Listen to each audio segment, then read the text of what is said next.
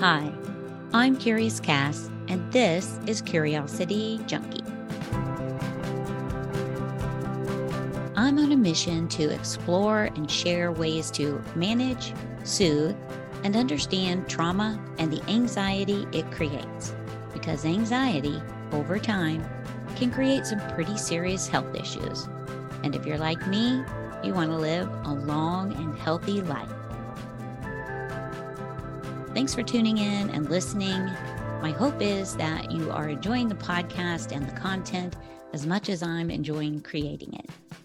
If you'd like to support the show, please take a moment to like, subscribe, and share. It helps me immensely, and I greatly appreciate your support. You can also make a donation through PayPal or buy me a coffee. Links are in the description. Thanks again for your support. Now, let's jump into today's topic, friendly versus friends in a leadership role.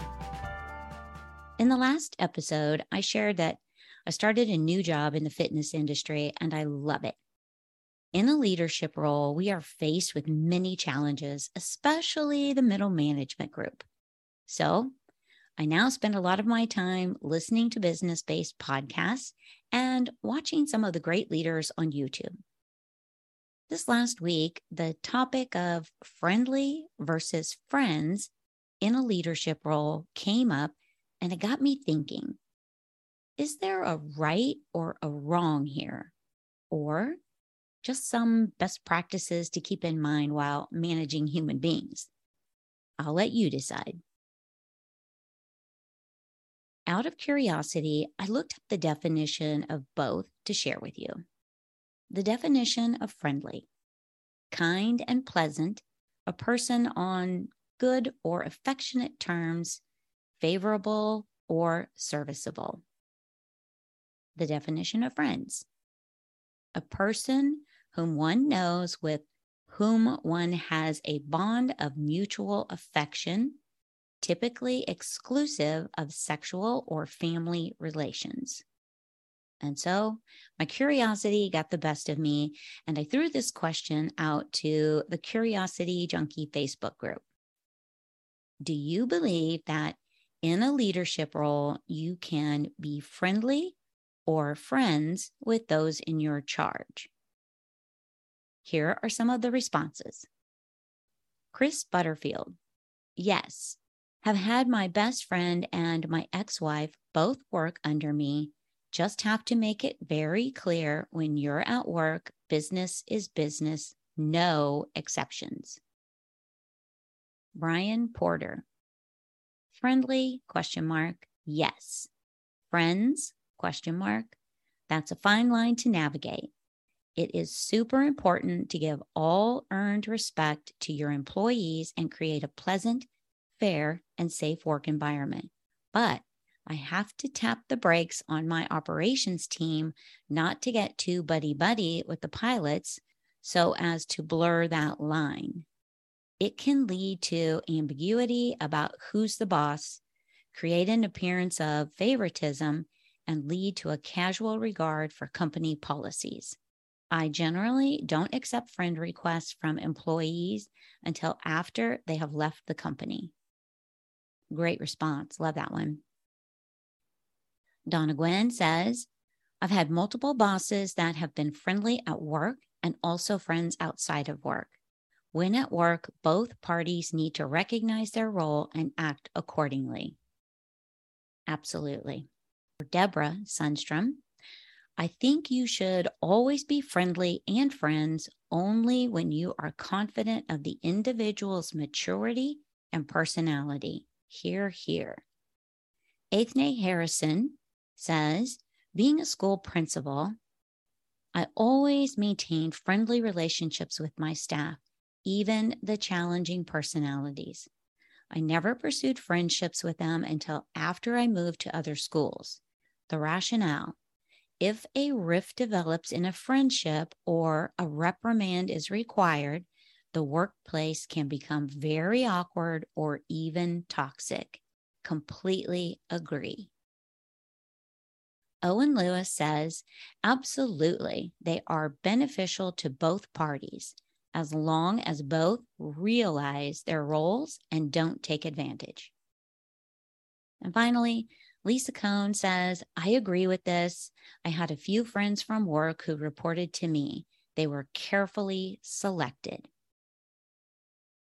Keep in mind, we are not talking about coworkers who work at the same level as you do. Friendships with coworkers are honestly essential to a happy, fulfilled work environment. What we are talking about is how a leader interacts with their team, those in their charge. As you can see, there are many schools of thought on this topic. Let me share a little story about my experience in retail. Years ago, I began working in retail sales, and I was pretty good at it and promoted into management. Now, mind you, I really had no previous management experience. I had never managed a team of people, the numbers, goals, or store operations. And yet I found myself thrilled to be stepping into the management position. Fortunately for me, I had just experienced working with one of the best managers, followed by working for the worst manager I've ever experienced. The first manager was always professional, kind with staff and customers. She knew how to praise. She knew how to coach when necessary. She led by example, always walking the floor, engaging with customers. She worked right alongside everyone, every shift. She cared about the numbers and goals. She cared about her team and the customers. She made everyone feel safe, secure, confident, and we trusted her to have our back. I still remember her name, Stacy England. Stacy, if you're out there listening by any chance, thank you for being an amazing leader, manager, and mentor. This amazing experience was followed by what I would call the most challenging manager I've ever worked for.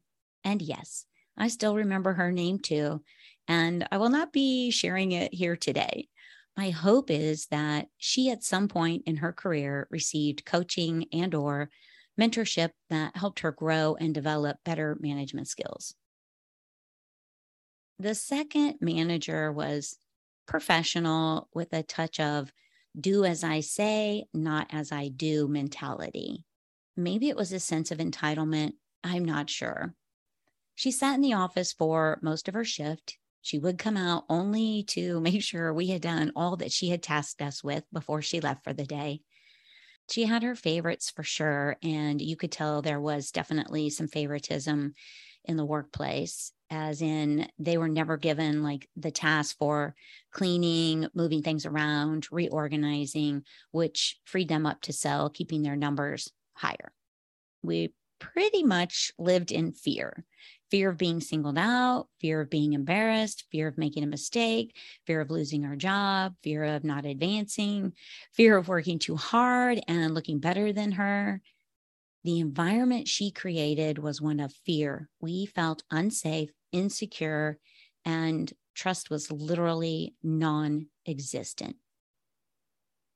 But what a great experience to have happened early in my sales career, because I learned who I wanted to be as a manager, and I also learned who I wanted to manage me. On the podcast, No Bullshit Leadership with Martin G. Moore, episode 197, Why Can't We Be Friends? Navigating Friendships as a Leader. Martin shares his philosophy and experience on friendly versus friends. He stated, being friendly is essential and demonstrates you care about the people who show up every day to give their best to you and the team. And in his experience, he says you won't be able to get the best from your team unless you know them well. Otherwise, how will you know how far to stretch them or read the signs of stress or burnout? How would you be able to find development opportunities that align with their career ambitions? Being friendly is the starting point for trust and respect. Now, I completely agree with that statement. There was a time when bosses ruled with fear, that's for sure. It was like command and control, but that no longer works. We are, after all, human beings who crave connectedness. Paul Hargraves, a B Corp ambassador, speaker, and author of The Fourth Bottom Line, Flourishing in the New Era of Compassionate Leadership, says, some may argue that friendships at work make it difficult to address issues of performance management. Others might think that work and pleasure don't mix. And still, others say that bosses should keep their private life private and not let their people see their whole self. Hargreaves himself disagrees with this view and says, far too long we have run our businesses with leaders leading in a rather distant, mechanistic command and control mode, which no longer works. Far better for businesses to be full of people, including bosses, being their real selves, focused around a strong purpose and having fun while achieving their goals. He goes on to say that within this healthy environment, friendships at all levels will inevitably happen. Back to Martin Moore, who also shares his thoughts on why being friends with people in your charge isn't a good idea. And I have to admit, I really do love his points here. They speak to many things that I've experienced as someone under leadership and then someone in a leadership role. He gives 8 great examples. 1, it changes the nature of the relationship on both sides. It makes it difficult to be impartial. 2, no matter what you say or think, you will find it even harder to do the hard work of leadership. When it comes to friends, you'll reject the negatives and instead give them the benefit of the doubt in every situation. 3, it will be harder to overcome your inbuilt biases. You will no doubt have a higher level of respect and admiration for them. 4, you need to exercise your duty and care as a leader without fear of favor. Give all the same opportunity, support, and protections. 5, a friend will eat into your, quote, respect before popularity, unquote, mantra. With friends, we want to be popular. We don't want to risk being unpopular. 6, you'll find it hard to keep your guard up, likely to share things you probably shouldn't with your friend. 7, there will be perceptions of favoritism by your team. This will erode your credibility. And finally, 8, when a friend underperforms and you have to make that tough decision to remove them from their role, it leaves a nasty taste in everyone's mouth. And when you take action, it will most likely result in the end of that friendship and all involved, including any friends of those friends who also decide you're the devil, leaving a noticeable hole in your social calendar. If we do our job as leaders, we are spending 90% of our time with our top producers, which means we will naturally become closer to them. Martin says the secret here is to make sure that you keep a professional distance no matter what. I absolutely find all of this extremely interesting, and I love that there are many schools of thought on this topic. And honestly, it probably is a personality thing, probably depends on a lot of different factors. My experience is that early in my career, while developing my leadership skills, I was promoted after becoming friends with those I worked with. It was very challenging to navigate the friendships and the job responsibilities that early in my career. The lines got blurred, people were let go, people quit. It was the learning experience of a lifetime. Today, Maybe because I have done the hard work on myself and I can set boundaries and respect the boundaries of others, I find myself being more friendly than friends at work.